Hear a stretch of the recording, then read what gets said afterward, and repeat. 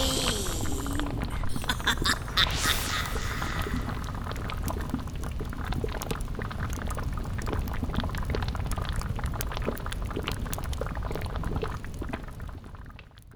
Happy Halloween, everyone! Welcome to Historically Haunted. I'm your ghost host, Ariel, and tonight I will be taking a deep dive into the heightened strangeness of the Salem witch trials. And then I will be talking about some locations that are still said to be haunted within Salem, Massachusetts today. Before I begin, I wanted to say thank you to all of you for listening to my show. Whatever you're doing for Halloween this year, I hope that you guys stay safe and have fun. I am going to be staying in this year. I'm going to be doing a movie and pizza night with my family. My area doesn't have trick-or-treaters anyways, so I don't have to worry about not giving out candy this year. I would love to see your costumes though, so please tag me when you guys post pictures of your Halloween costumes and or decorations on Instagram at Historically Haunted, or if you are comfortable, you can even post them to the Facebook group page that is named Historically Haunted group page. You can even tag me on Twitter if you want at haunt_history. I wanted to give a shout out to all my awesome Patreons. You guys are really helping me keep the show going. I have to pay for monthly fees for my podcast host, and I have to pay for all the sound effects, music, and marketing tools that I use, and so much more. So thank you all so much for helping support the show. I do some fun bonus episodes every month for my Patreons, as well as I send my new Patreons a thank you card and some stickers. If you wanted to become a Patreon of Historically Haunted to help support the show, a link to my Patreon page is down below in the show notes. Just a quick update before I begin. I have been trying to find out a way to sell some t-shirts and hoodies with my logo on them.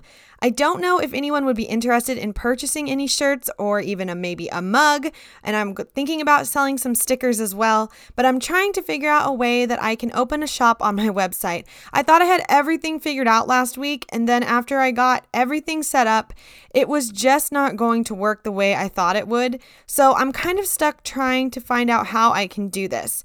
I am going to ask around on my Facebook, Twitter, and Instagram if anyone would be interested in getting a Historically Haunted merch, so please let me know if that would be something that you guys would be interested in, and I will try a different company to figure out how I can do this. The other problem I'm running into is right now with COVID and shipping is being so messed up for everyone that many size shirts that I would want and that I think you guys would probably want are out. So they don't have half the sizes that are normally available because of shipping problems.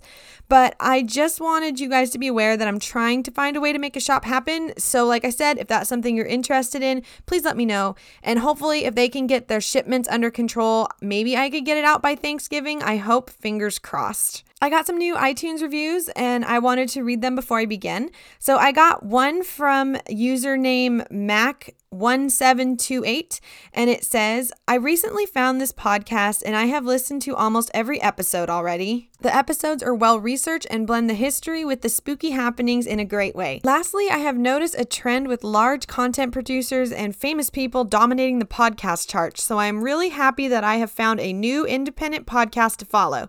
Thanks, Ariel, and keep up the great work. Thank you so much for that review, Mac1728. I too have noticed that ever since especially the pandemic hit, so many famous people have started to make their own podcasts as well. It's cool and all, and I do listen to some of them, but it does kind of stink for the smaller, harder working people like us. When you're rich, you already have producers that'll do all the hard stuff for you, and I literally do everything with just me and my laptop. So thank you so much for that great review and giving my show a listen. I got another review from the name Zena Metal, I think is how you say that. Xena Metal, maybe? And this one says, I found this pod while looking for content about Sleepy Hollow, and I'm glad I did. Love Ariel's approach to paranormal and historical research, and I hear so much potential for the show. Can't wait to listen to more. So thank you so much for that review, Zena Metal. I'm sorry, reading these usernames always trips me up, but I am so glad that you liked the Sleepy Hollow episode and that you decided to listen to the rest of my content and you're enjoying it. So thank you all so much, and I really do put a lot of historical research into this, and I try so hard to make sure I'm accurate, and it's hard doing it all on your computer when you're all the way across the country and you've never been to these places. So thank you guys so much for acknowledging all the historical research that I put into this show. Reviews on iTunes are really important for podcasts, especially small ones like mine. It'll give other people a chance to find my show easier. So any reviews I receive really do help. And I already now have 22 ratings. So I realize that really does help me out. So thanks guys so much. Okay, you guys, are you ready for this Halloween episode? I have been so excited to do this one, and I've been waiting all year just so I could do it for Halloween time. I have been fascinated with the Salem witch trials ever since I was a young girl when I saw a documentary on the Discovery Kids channel, and it was actually super scary because they did not hold back on showing how the girls acted in the trials and also at home. And yes, I said Discovery Kids. I'm that old. Okay, guys, this is a good one. So turn down the lights, maybe even safely light a candle or two, have some tea or wine, and sit back and get ready. If you grew up in the United States of America, there is a good chance that you have heard about the Salem witch trials. Every public school's history class seemed to love to cover this one during Halloween time because even the most too cool for school type of kids even seemed to listen to this story and wonder what in the world was going on in that sleepy town of Salem, Massachusetts. Oh yeah, thank you, Black Shuck.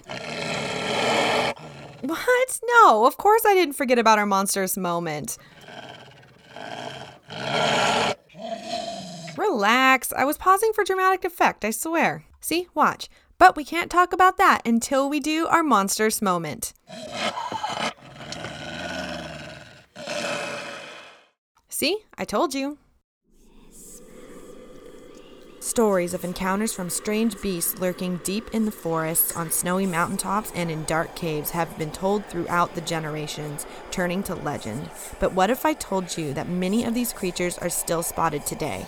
I call these monstrous moments, and I invite you to listen to this week's monstrous encounter.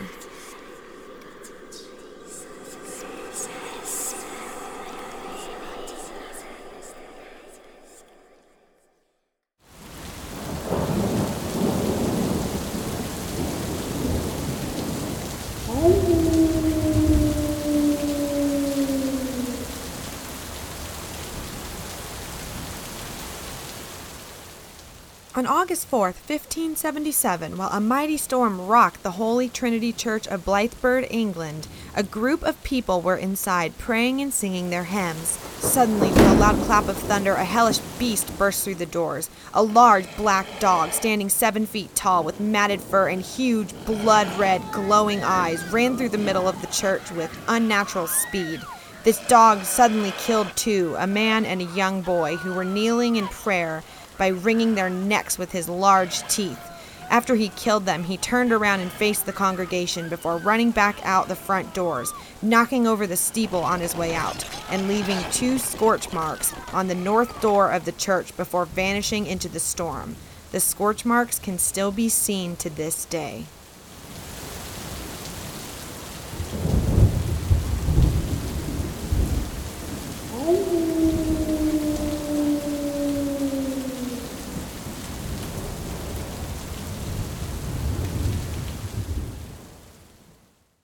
The legend I just told you is the legend of the Black Shuck. The Black Shuck, also known as Old Shuck, has been in the East Anglian folklore for centuries. According to legend, the Black Shuck is a ghostly 7-foot-tall black dog that roams the forests and footpaths of East Anglia and the British Isles. He has also been described as a large black dog with glowing red eyes. Sometimes this dog has been said to be as large as a horse, and in some accounts, he only has one large, fiery red eye in the center of his face. It is said that today he is still out there and you can still hear him howling in the darkness looking for his next victims. The name Black Shuck means black devil, and it comes from the Old English word succa, meaning devil or demon. The origin of the Black Shuck stem from the ideas of hellhounds. The first written text about these beasts comes from 1127, when many men from the town of Petersburg claimed to see and hear a party of huntsmen who were described as black, huge, and hideous.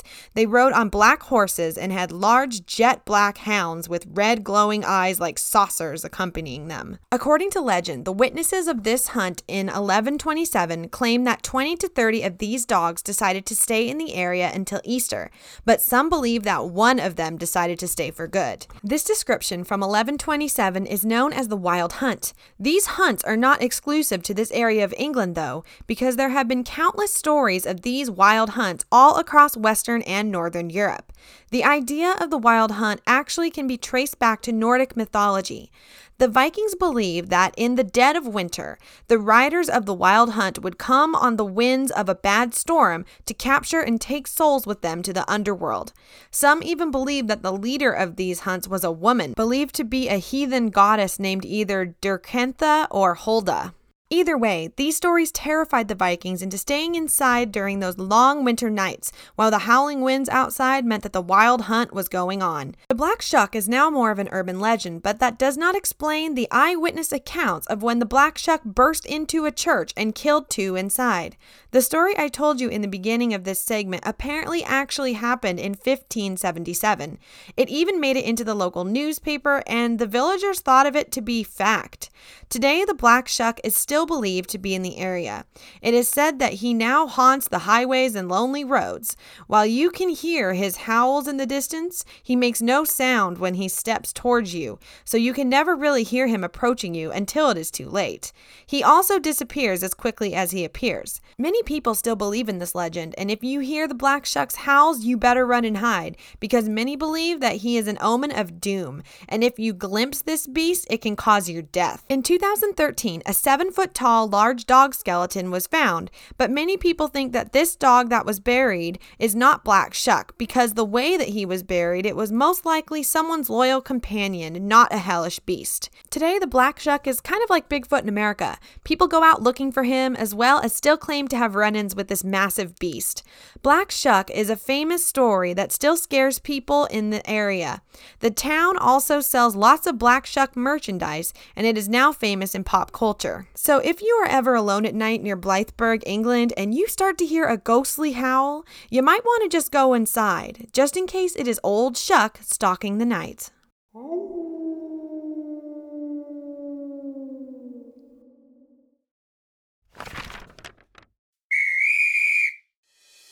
Hey guys, I just wanted to take a quick time out and ask you a question. Did you know that 1 in 10 people have dyslexia? You might even have it and not know it. Dyslexia is a learning disability that affects reading, spelling, and sometimes math, but it has nothing to do with low intelligence. I know because Einstein himself had it. Oh, and I have it too. Many people go undiagnosed, but it is important that you know the signs so that you can get help right away. The faster you know your child has it, the faster you can start doing things differently so that they can start thriving in school. And if you're an adult who also might have it, remember, you are never too old to ask for help. Please go to dyslexia.org to find out more, or my website, historicallyhaunted.net, and click on the Information About Dyslexia tab. Okay, back to the show.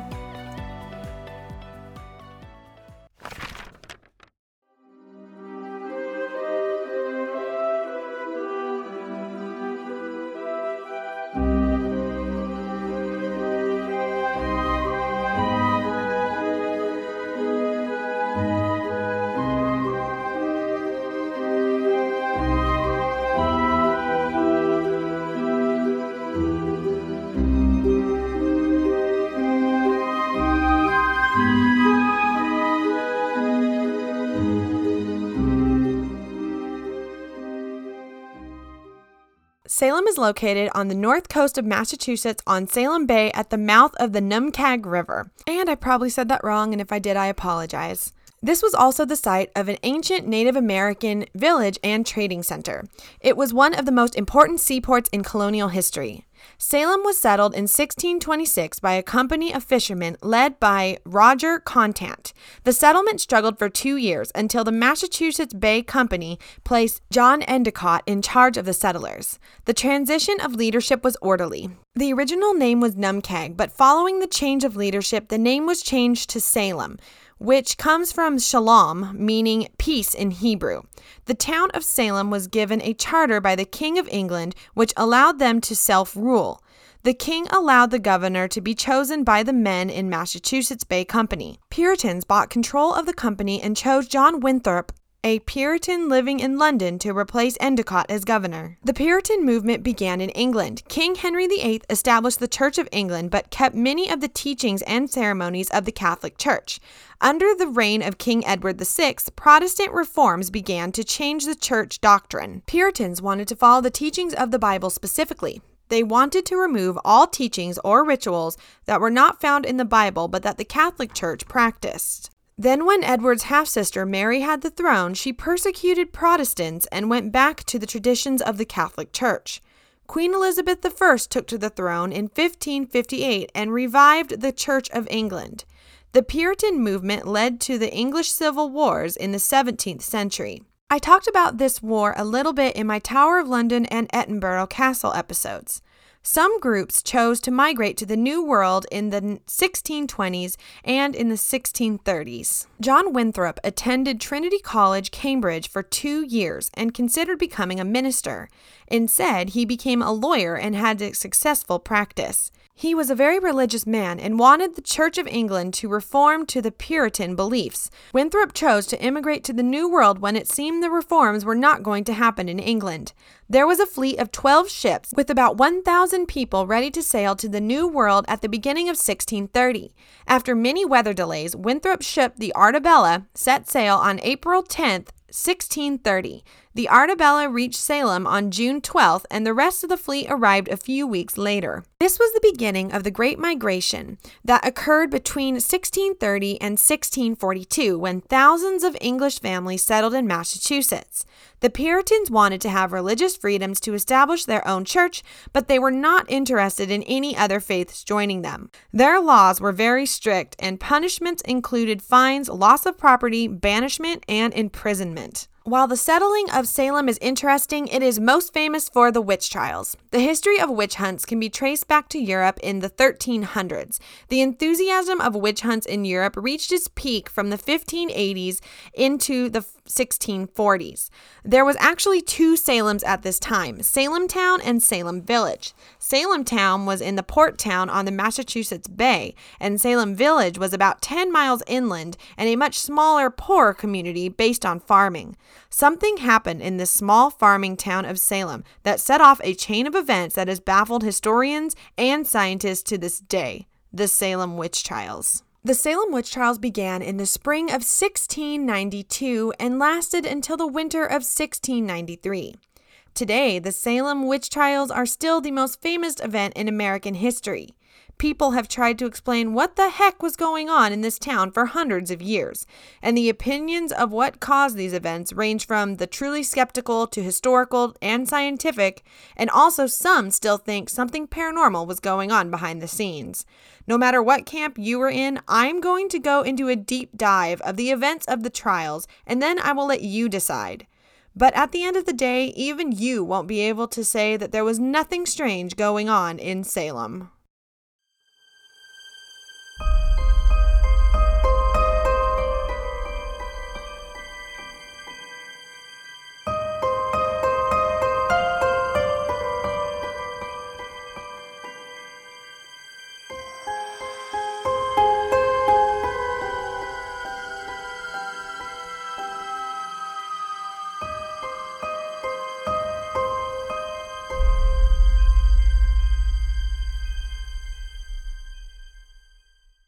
Prior to this major event, the area had been through a lot of hardships. There had been a smallpox epidemic. The town of York, not that far away, had been raided by Native Americans, so they were fearful of their town being raided.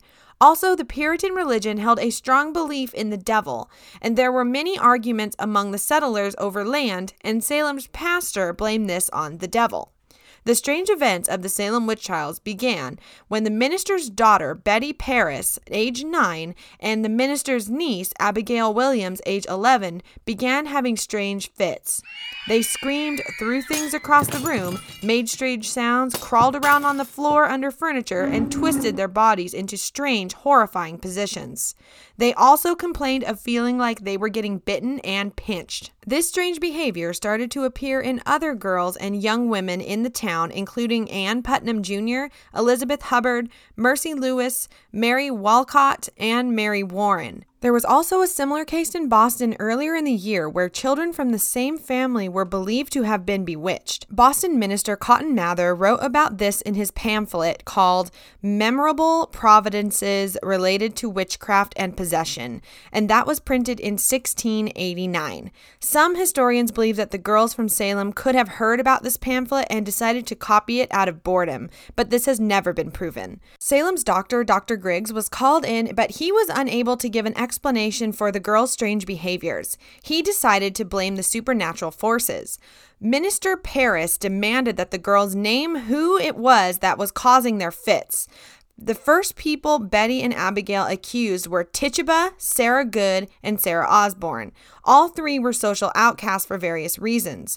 The Parris' servant, Tituba, was from the West Indies and followed a different culture and religion. Sarah Good was very poor and a beggar woman. Sarah Osborne was elderly and sometimes bedridden and didn't attend church very often. However, Tituba had lived with the Parrises for many years, and historians assume that they had a close relationship, especially with Betty, so it is very strange that they accused her of witchcraft. Due to the girls' young age, the girls' testimony could not be used in court, but once women were inflicted, they were able to take their testimony and begin the trials. The accused were interrogated for several days in front of the local court judges beginning on March 1st, 1692. Good and Osborne claimed their innocence, but Tituba finally confessed, probably because it was easier to confess since she was a slave to Minister Parris. Tituba was born in Arcac Village in South America and was taken as a child to be a slave in Barbados before she was purchased by the Puritan minister Parris,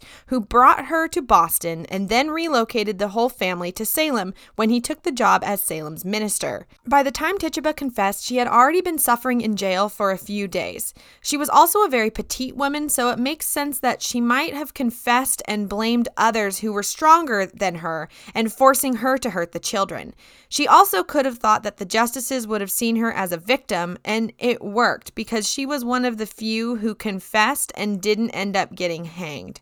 Salem's two local magistrates, Jonathan Cornwell and John Hawthorne, presided over the trials. Hawthorne interrogated Tituba. During her confession, court documents quote her as saying, "The devil came to me and bid me serve him." She was asked by Hawthorne, "Who have you seen?" Tituba replied, "4 women sometimes hurt the children." She was asked to name them. She named Sarah Osborne and Sarah Good and 2 others she did not know. When asked who was torturing the poor girls, she replied, "The devil for all I know." She continued to describe him. She said he was tall, had dark hair, and wore dark clothing. He would also sometimes appear as a hog, sometimes as a big black dog. He asked her to serve him, but she refused. The man then said he would kill her if she did not do as he said, and he would hurt the children. She said that she also saw other animals, a red rat, a black rat, cats, and a hairy creature that walked on 2 legs. They would ask her to serve them. She also said Sarah Good had a yellow bird and it would suck on meat that Sarah gave it. Tituba also said the women wore hooded cloaks, 1 white and 1 red, and they flew through the air on wooden sticks. The women asked her to hurt the children.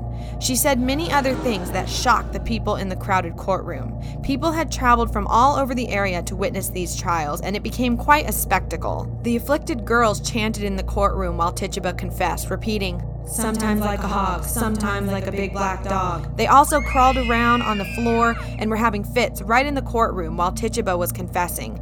It was rare for someone to confess to practicing witchcraft, but her testimony captivated her audience and validated that there were really witches in their town. Tituba's confession caused mass hysteria to spread throughout the area. Suddenly, to the Puritans, anyone could be a witch, the devil was among them, and this amped up the paranoia. One more connection Tituba has to this story is that she apparently told voodoo stories to Betty, Abigail, and their 12-year-old friend Ann Putnam Jr. Many historians believe that this could have also triggered the girls' strange behaviors. There have been some theories that claim that the girls were interested in her voodoo stories and that they might have tried to do their own kind of divination or rituals. Then, after they did so, they felt so guilty about it that it made them start to act out. Maybe they were scared that they would be found out and it caused them to have extreme anxiety for fear of harsh punishment. I also found mention in my research of the possibility that Tituba may have encouraged the girls to find out the identity of their future husbands through a ritual-type game,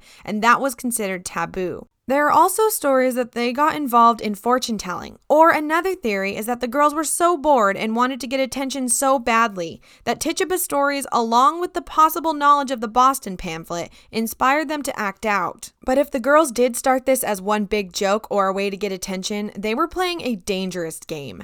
Tituba's confession and the panic it created caused a flurry of accusations. 4 more women were accused of being witches, but it began to not just be women who were accused, for some men were accused as well. Not everyone living in the area believed in witchcraft or the accusations from the girls, but voicing doubt soon became dangerous when many critics started to be accused of witchcraft themselves. John Proctor was a farmer who thought the girls were lying. John, his pregnant wife Elizabeth, all of his children, and even his sister-in-law were accused of witchcraft in April. By May, the trials began to be too much for the local court to handle. So the new governor, William Phillips, ordered a special court to handle the witchcraft cases. It was called Court of Oyer and Terminer, which means to hear and determine. They needed 8 judges to preside over the many trials. In order to convict someone of witchcraft, the court accepted 3 main types of evidence. 1. Confession. 2. Testimony of 2 eyewitnesses to someone practicing witchcraft.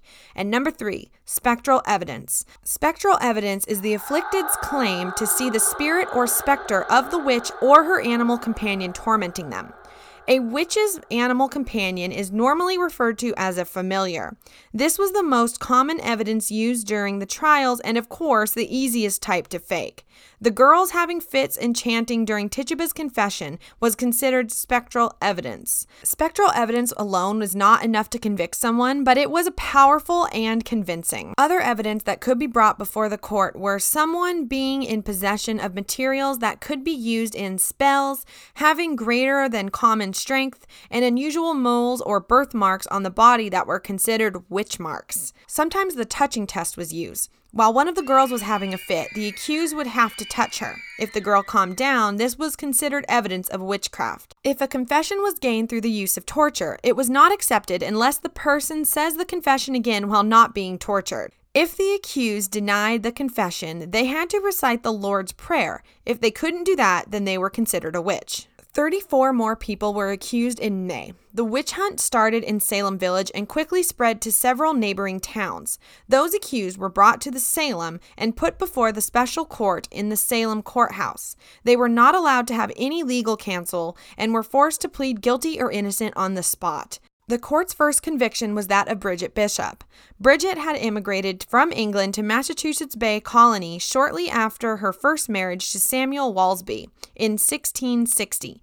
Walsby died in 1664, and Bridget remarried Thomas Oliver, a widower, in 1666.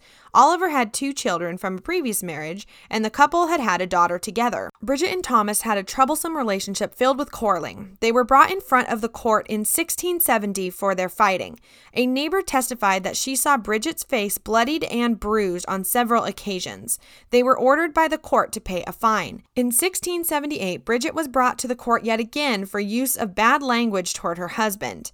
Thomas Oliver died in 1679. Bridget inherited the estate, a house, and its contents, along with 10 acres. Her stepsons and her daughter only inherited 20 shillings each. 3 months later, the stepsons accused Bridget of bewitching their father and causing his death. The case never went to trial due to lack of evidence, and it seemed at the time the children were just after their inheritance. After this, Bridget married a well-respected woodcutter named Edward Bishop. Things get a little mixed up in the historical records at this point because Bridget Bishop was confused with Sarah Bishop, who had also been accused of witchcraft around the same time. Sarah was married to one of Bridget's stepsons, and his name was also Edward. But this is what historians know for sure about Bridget and the Salem witch trials. Bridget brought attention to herself due to her lifestyle. Her arguments with her husband was one behavior that brought about gossip. She frequently entertained guests drinking and playing a forbidden game called shovelboard. Also, her wardrobe was considered too fancy for what was the custom for women to wear of that day. The villagers believed a proper and honest woman should never dress the way she did. Bridget Bishop was arrested and charged with witchcraft on April 18, 1692. She had been accused by Mercy Lewis, Abigail Williams, Elizabeth Hubbard, and Ann Putnam Jr. She was questioned the next day by Judges Conwin and Hawthorne. Whenever Bishop would look over at one of the girls she had supposedly hurt, the victim would suddenly collapse and have a fit. When Bridget touched them, they would suddenly be revived. The girls also copied her movements. Once Bridget rolled her eyes to the heavens when asked a question, and the girls all did so in overdramatic unison. This got gasps from the audience watching the trials. Hawthorne asked her about the first time she had been accused of witchcraft and about her current behavior. She denied being a witch over and over again. Following the questioning, she was charged on 5 separate charges with witchcraft and put in jail. Evidence was then gathered during the next couple of months and presented to the court. Over 10 witnesses gave detailed testimonies about the way Bridget bewitched them personally, or their families, and sometimes even their animals. On June 2nd, Bridget and 5 other accused women, Elizabeth Proctor, Rebecca Nurse, Alice Parker, Susanna Martin, and Sarah Good, were examined by 9 other women and a doctor. The examiners claimed they found unnatural growths on Bishop, Nurse, and Proctor. The accused were examined a second time 6 hours later, and it was reported that Bishop and Proctor were now clear of any witch marks, and the other women just had patches of dry skin. All the evidence and testimonies against Bishop were presented in front of 7 judges on June 2nd, 1692. The jury found her guilty of witchcraft that day, and her death warrant was issued for June 8th. Bridget Bishop was hung on June 10th at Proctor's Ledge near Gallow Hill in Salem Town, becoming the first victim of the witch trials. Since she was a convicted witch, she was not allowed to be buried in a cemetery. It is believed that she was buried at the site of her execution. During the trial of Sarah Good, the girls did all the same things, like going into fits when Sarah looked at them, crawled around on the floor, claimed to see her specter tormenting them, and see her yellow bird flying around the courtroom.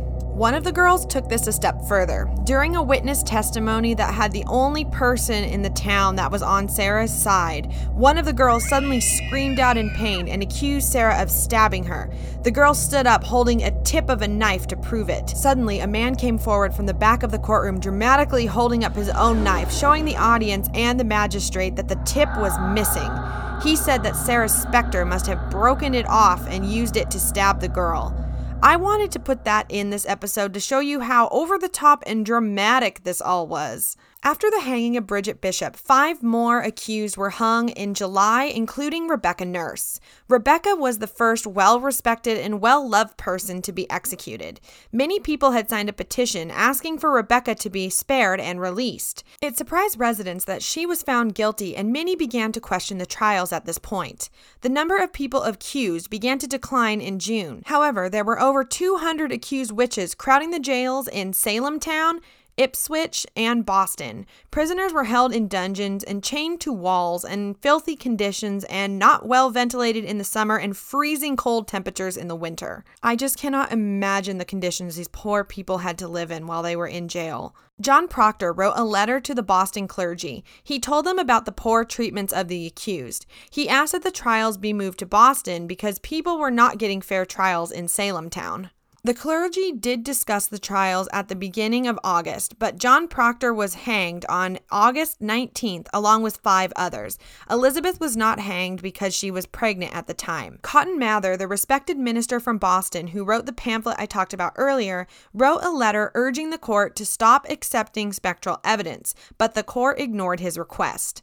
Another prominent person to be accused was Captain John Alden Jr., son of Mayflower crew member John Alden. A child accused him of witchcraft while he was returning to Boston from a trip to Canada. After 15 weeks in jail, his friends helped him escape and he fled to New York. The gruesome public torture and death of Giles Corey caused the opposition to the trials to grow.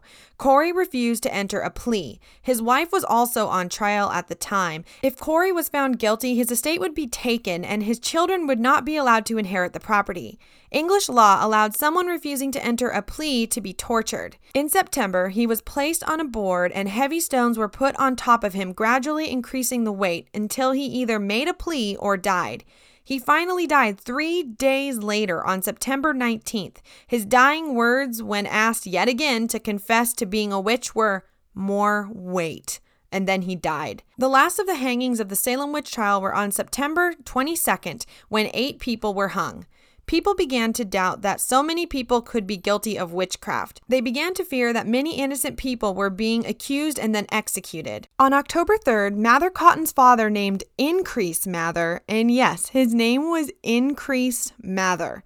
I don't know what compels you to name your son Increase, but I just find that really interesting. Anyway, Increase Mather condemned spectral evidence in an essay.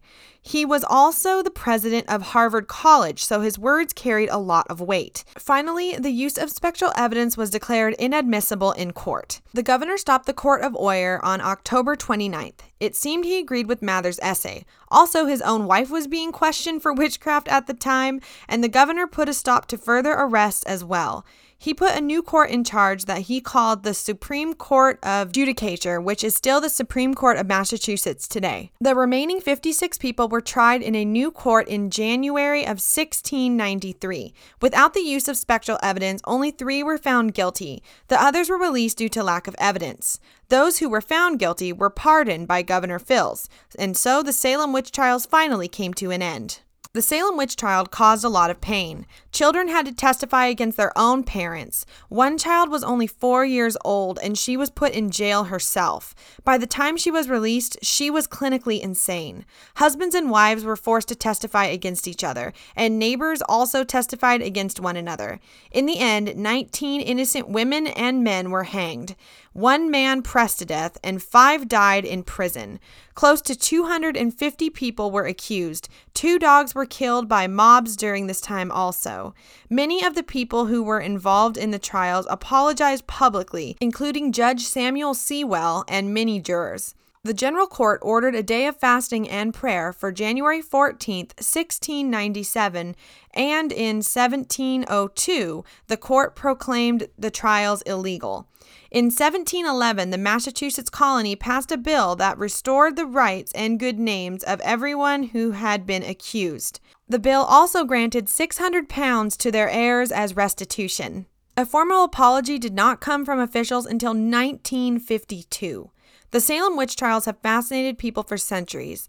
Many plays and movies have been made about the trials, and they still show up in pop culture today. Some think of these women and men as heroes who were wrongfully tried due to some girls who were just bored and wanted to have some fun. Others think that there was something wrong with the girls. Some think that they were poisoned by the water in the area or the wheat that they had used in their bread that caused them to have real fits, and then they were influenced by the Puritans' harsh teaching of witchcraft and the devil, and that's what they really thought was going on, and then that turned into mass hysteria. Some believe that Abigail Williams was a ringleader of sorts to the girls in Salem and forced them to play along with her sick game. And then while the girls were playing this out, the adults used this as an opportunity to do land grabs and kill annoying neighbors who they just did not like. I could go on and on with these theories. I could do a whole podcast just on the theories of what the heck happened in Salem. But whatever you believe, Salem today definitely embraces the witchcraft and spooky vibe, which I find hilarious because the Puritans spent so much time killing people and freaking out due to the fear of witchcraft,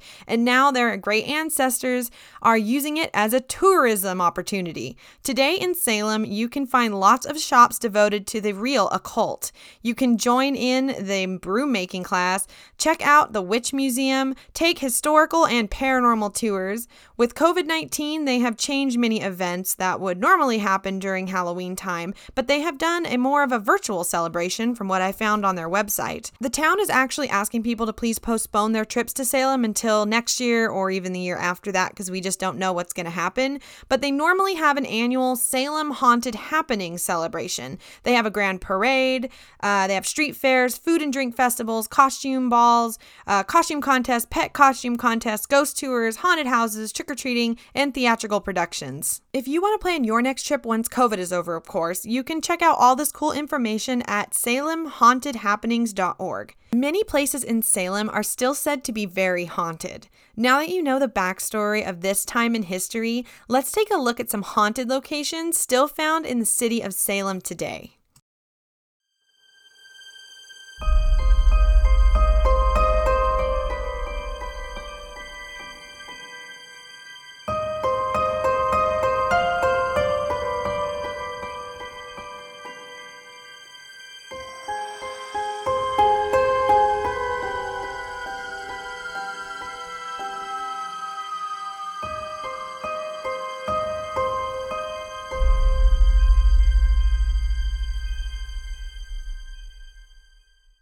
Salem is most famous for its witch hunts, but there is another reason that thousands of people flock to the city each year: ghost tours.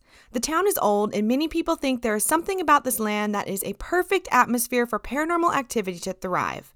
Some paranormal researchers think it is possible that due to the girls trying to do their own rituals, they could have accidentally tapped into something dark, and once it reared its head, they did not know how to handle it, and that caused the mass panic that sparked the trials. Now, we know today that it's likely that no one that was executed was actually a witch. It is also likely that there is a lot of energy that was created from the hate, fear, and then remorse, and these strong emotions could have left a permanent mark on the town. Today, the town of Salem is thought of as the witch capital of the United States of America. Many modern-day witches who still practice the craft now have a place to call home. But just remember, this town has got a lot more history than just the witch trials. The town is famous for many ghosts that are not even connected to the trials. Now, I'm going to take you on a quick ghost tour of some of the most haunted places found in Salem.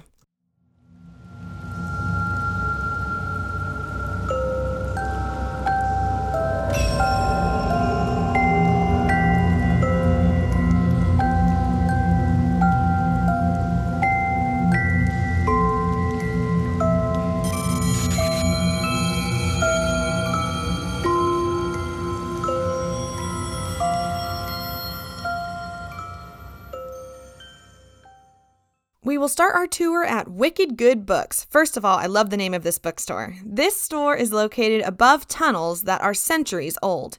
These tunnels were said to have been used by sea captains that docked at nearby Derby Wharf. These tunnels were mainly used for transporting goods, but they were also used for nefarious reasons. It is believed that the tunnels that ran underneath the city were also used as a way to Shanghai men. Shanghaiing is an old term that meant sea captains and their men would kidnap other young men and take them to be slaves on ships. They would use tunnels like these to take men to the docks without being seen by the people above. The paranormal activity found at Wicked Good Bookstore is very active. Books will suddenly fly off of shelves. Shadow figures have been seen along the aisles, along with full-bodied apparition. Wicked Good Bookstore is also known as Salem's Haunted Bookstore. Another building that is connected to these tunnels is the restaurant now named In a Pig's Eye. This is a popular restaurant in Salem, but before it was the go-to restaurant, it once stood in the heart of the more seedy area of the town, where brothels and taverns were used by sailors and sea captains. The tunnels underneath this restaurant were also believed to have been used for Shanghaiing. It seems that many sailors that died in the area decided not to leave because workers and guests have said to hear distant sounds of disembodied voices, screams, and even the sound of struggling and fighting coming up from the old tunnels. Also, the apparition of pirates have also been seen, as well as a sea captain standing near the bar area. These sightings have been very frequent.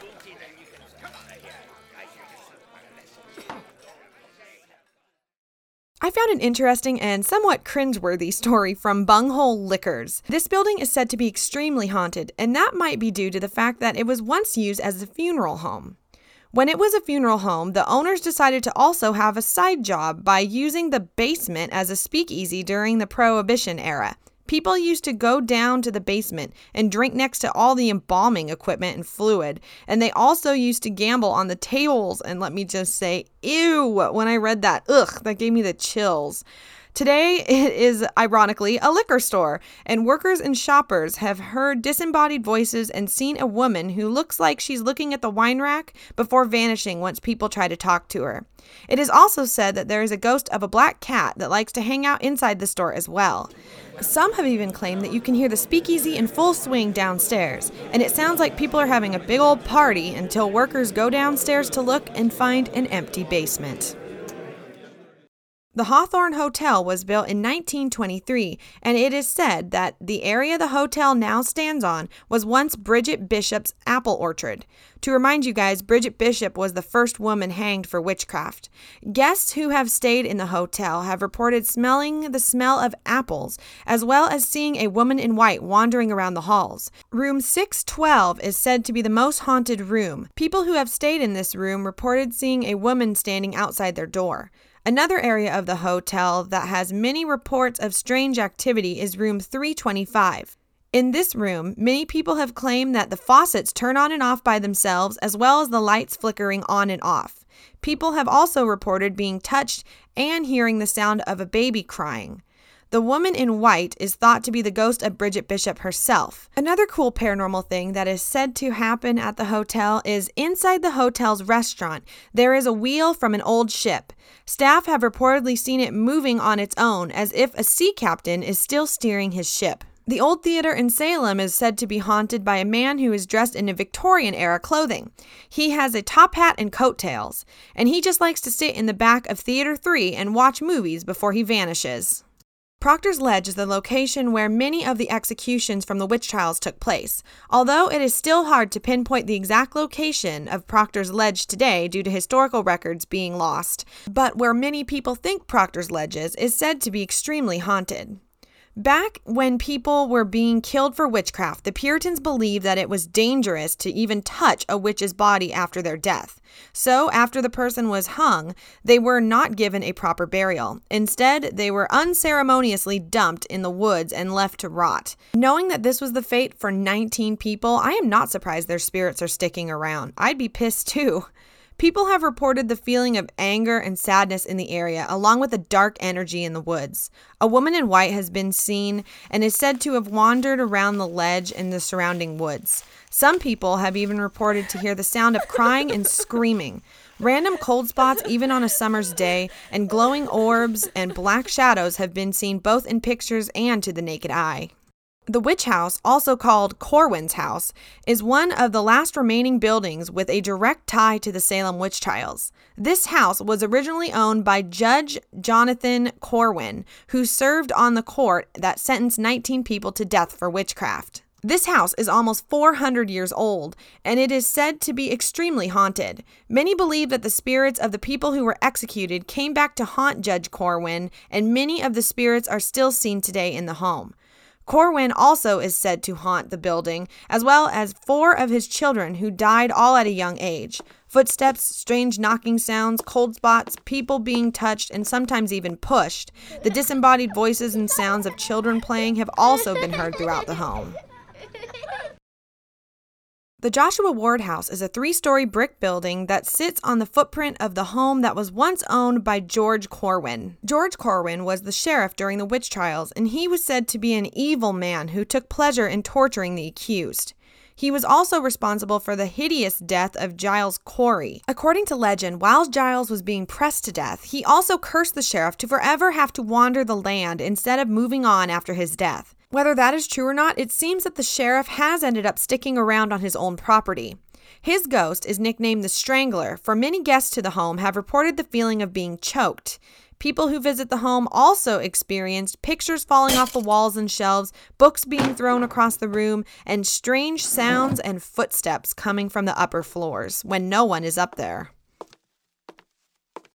The Old Burying Point Cemetery is also known as Charter Street Cemetery. This cemetery is not only the oldest in the town, but it is also one of the oldest cemeteries in the whole country. Many people buried here were key players in the witch trials. Most notably is that of Judge Hawthorne, who got the nickname the Hanging Judge by locals. Local legend says that if you snap a picture of Judge Hawthorne's gravestone, he just might appear in your photo. It also appears that these ghosts like to wander around because people who live near the cemetery have claimed to see ghosts dressed in Puritan clothing drifting throughout their homes. People who visit the cemetery now claim to see shadows and apparitions wandering among the headstones before they fade away. There is also a bar and restaurant that sits on the back corner of the old cemetery. It is now called Murphy's, but it used to be called Roosevelt's. This bar is extremely haunted due to the close proximity to the cemetery.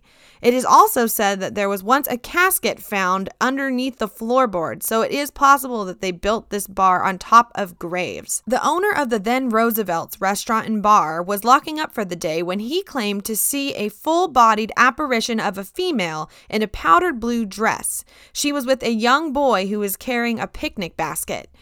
The owner got a good long look at them before they vanished. The staff has also reported seeing this apparition. Things in the bar also move on their own, and voices are heard when no one else is around.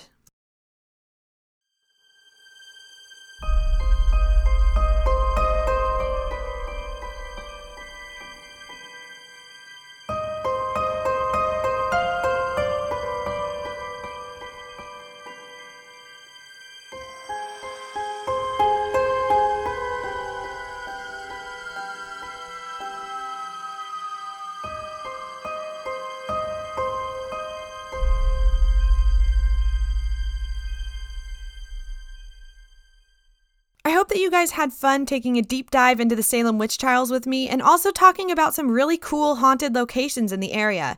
There was so much more to these witch trials. I could have talked on and on about them and also about haunted locations, but I had so much fun making this episode and covering what I could.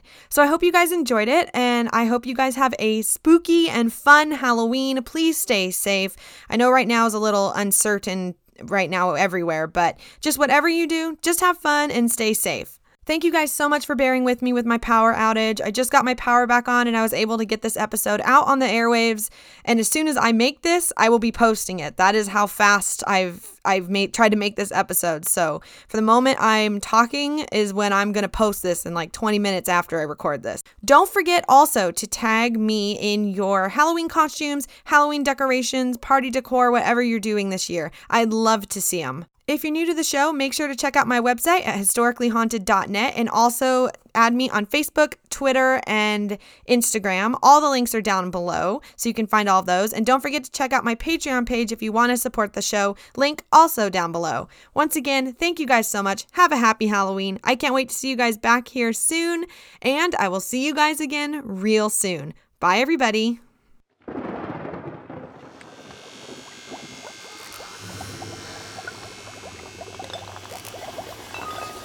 Happy Halloween!